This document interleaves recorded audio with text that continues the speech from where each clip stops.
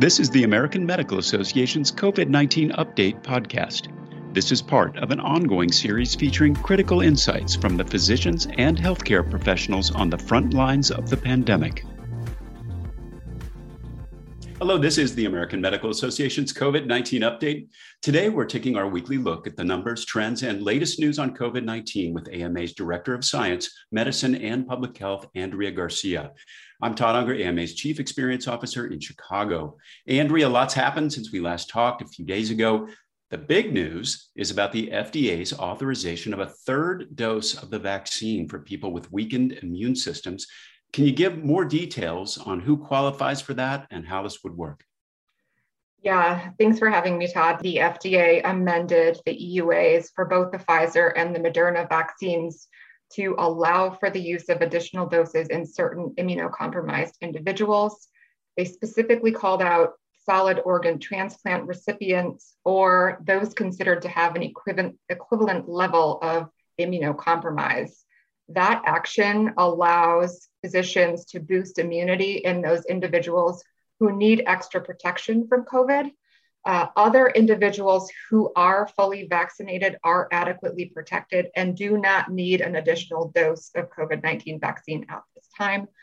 We know the ACIP is meeting today. They are expected to vote on recommending additional doses of mRNA COVID-19 vaccines as a part of a primary series. So that they're not putting in that language around boosters. It's really a part of the primary series for this population. And we'll have more information from Dr. Sandra Fryhofer, who you've heard from several times before, about the ACIP's meeting. Andrea, when you talk about immunocompromised as a population, what kind of size are we talking? What portion of the population do those folks represent?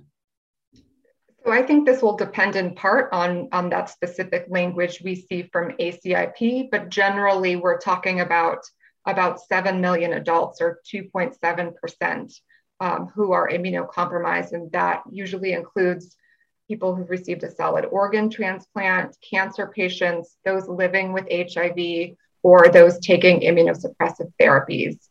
We know that these populations are likely to experience prolonged infection and shedding. They are more likely to transmit the virus to their household contacts, and they're more likely to have breakthrough infections. So really the emerging data is suggesting that an additional COVID vaccine dose will enhance the antibody response in these populations. And I think Dr. Fauci really explained this well when he said, this is not considered a booster. It's part of what the original regimen should have been in these populations, since they need more vaccine to be protected than the rest of the population. And again, we'll have more details from Dr. Sandra Fryhofer about the conclusions from the committee. Andrea, the CDC also upgraded its recommendation for pregnant people to get vaccinated this past week. What drove this change? Yeah, so on Wednesday, we saw the CDC strengthen their recommendation that pregnant people be vaccinated against COVID-19. They pointed to new safety data that found no increased risk of miscarriage among those immunized during the first 20 weeks of gestation. So we previously had data showing that vaccine later in pregnancy was really reassuring in terms of safety and efficacy. But really now we're missing that gap in the early stage. And now that has closed, we've seen CDC move from a permissive pregnant people can be vaccinated to pregnant people should be vaccinated. So really the benefits here outweigh the risks. And I would just note that this recommendation by CDC aligns with what we've seen from both ACOG and the Society for Maternal Fetal Medicine. Does that have anything to do with the Delta variant? I mean, I think throughout the pandemic, we've been weighing risks and benefits, and certainly with the Delta variant surging across the country, we know that there's low vaccine uptake among pregnant people.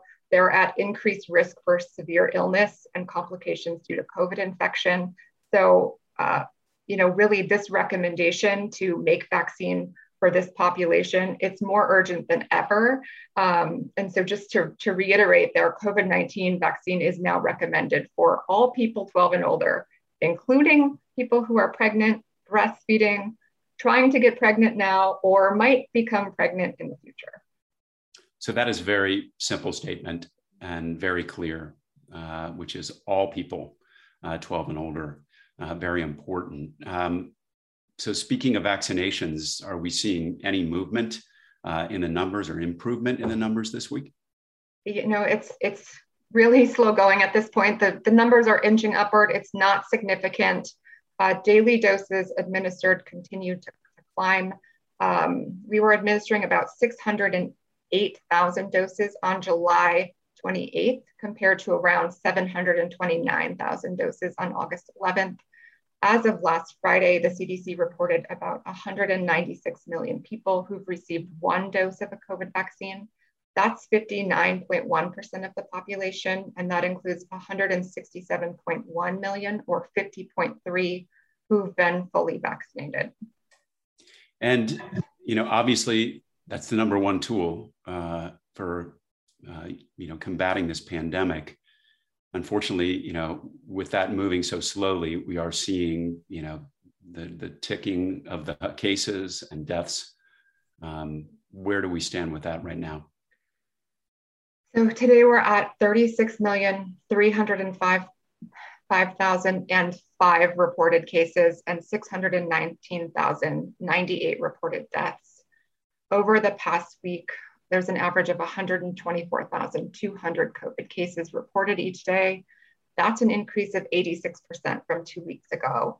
The number of deaths is up by about 75% to an average of 552 deaths per day for the past week. 4 states, Louisiana, Florida, Mississippi, and Hawaii, have reported more cases in the past week than in any other 7-day period. And roughly 68,800 patients per day have been hospitalized. And that's an increase of about 82% from 2 weeks ago. Astounding numbers, and quite a turnaround from where we were early in the summer. And timing could not be worse, because here we are about to start school. Many kids are already going back. Are we seeing an uptick in pediatric cases? I know I'm seeing a lot of the physicians from the AMA on social media saying that's the case. And what are the numbers saying? Yeah, so we are definitely seeing cases among children surging in the US. Doctors are reporting more critically ill pediatric patients than in any other point during the pandemic. And we know as more adults get vaccinated, kids are making up an increasing share of COVID cases. So the AAP reported that between July 22nd and July 29th, kids accounted for 19% of new reported cases of COVID. And the children entering the hospital with COVID, those numbers have been climbing, and we're nearly matching those levels from earlier in the pandemic at the peak in January. The Delta variant is, of course, predominant at this point. Almost, all the cases at this point, over 90%. Are we seeing more severe illness in children than we were before? I don't think we have the evidence to conclude that at this point, that it's resulted in more severe disease in this population than other variants. I think what we're seeing is that Delta is more contagious, that people under age 12 are not yet able to be vaccinated. And so we are seeing more kids hospitalized. And I think, that makes sense. If you have more cases, that's going to trickle down to kids who aren't yet protected. And the best thing we can do at this point is to make sure that those who are eligible for vaccine, who are around kids, are protected and are vaccinated. And I'm sure this is obviously going to impact back to school plans. You've got, governors, basically refusing to have a mandate for masking in schools, things like that. It's pretty confusing. What are you seeing out there in terms of back to school plans? You took care of the nation. It's time for the nation to take care of you. The AMA stood by America's physicians and patients during the pandemic, and we're not stopping there. We're fixing prior authorization, leading the charge on Medicare payment reform, supporting telehealth, fighting scope creep, and reducing physician burnout. It's time to rebuild, and the AMA is ready. To learn more about the AMA Recovery Plan for America's Physicians, go to ama-assn.org/time to rebuild. Yeah, so I think what we're seeing is really a patchwork of public health intervention emerging across the country. It's highly contentious. There are a lot of debates going on and a lot of anxiety among families, teachers, and education officials. Most of these are centering around vaccination and masks. We know President Biden and federal health officials are emphasizing that remote learning isn't the answer here, that we really need to open schools full time this fall. And I think in order to do that, and in order to not have most of the class in quarantine, that we have to take some public health interventions to make that in-person learning happen. And there's really a spectrum here in terms of how states are reacting. On one end, as I talked about before, you've got Texas and Florida that are, saying no to mandates. On the other end, you've got some states that are far more proactive. What are you seeing there? Yeah, so we're starting to see some requirements come into play in a few states. So California is requiring all teachers and staff members to either provide proof of vaccination or to be tested weekly. That applies to both public and private schools. Hawaii is requiring all state and county employees to be vaccinated or tested. So that includes public school teachers. And Denver has said that city employees, including public school teachers, must be fully vaccinated by September 30th. We're also seeing a few states implement mask mandates for schools. So New Jersey, California, and also right here in Illinois, those mask mandates for schools are in place. So for those states that are seeing roadblocks to mandates, what kind of actions are occurring there? Yeah, so Florida, Arizona, Texas, some of the places where we're clearly seeing a surge, they're forbidding districts from implementing some of these public health measures, such as mask rules. And they're really casting these requirements as an infringement on personal freedom and parental rights. I think this is a concerning trend that we're seeing play out across a number of jurisdictions. We've talked about how public health officials are being threatened and harassed, but we're also seeing them being stripped of their authority to take action to protect the public. In some places in Texas, we're seeing counties like Dallas that are putting forth legal challenges to the governor's mask prohibition. So I think the question there is going to be whether the local health authority or local officials have that ability to adopt evidence-based rules to protect the health and safety of their local communities. We know Dallas Public Schools and others are really opposing the mask ban, and they're planning to require everyone on school property to wear masks. This will certainly be playing out in the courts moving forward. Yeah, and we're seeing, there's a lot of activity in the court, and I think yesterday's Supreme Court ruling that basically the Indiana University vaccine mandate is still in effect and won't be challenged. That's right. That was the first case of a COVID-19 mandate to make it to the court, and they're really upholding that Seventh Circuit opinion there and saying that mandate can stand, which we know is consistent with Jacobson v. Massachusetts. So for that level of education at the college level, that's a pretty important ruling. But as you're pointing out, at the younger school level, we still have a lot of action there. One of those is that the nation's largest teachers union just came out in support of policies that would require teachers to get vaccinated or submit to regular testing. What's the news there? Yeah, so the National Education Association endorsed COVID-19 vaccine requirements for school workers. This is a shift which could make widespread vaccine requirements for teachers more likely.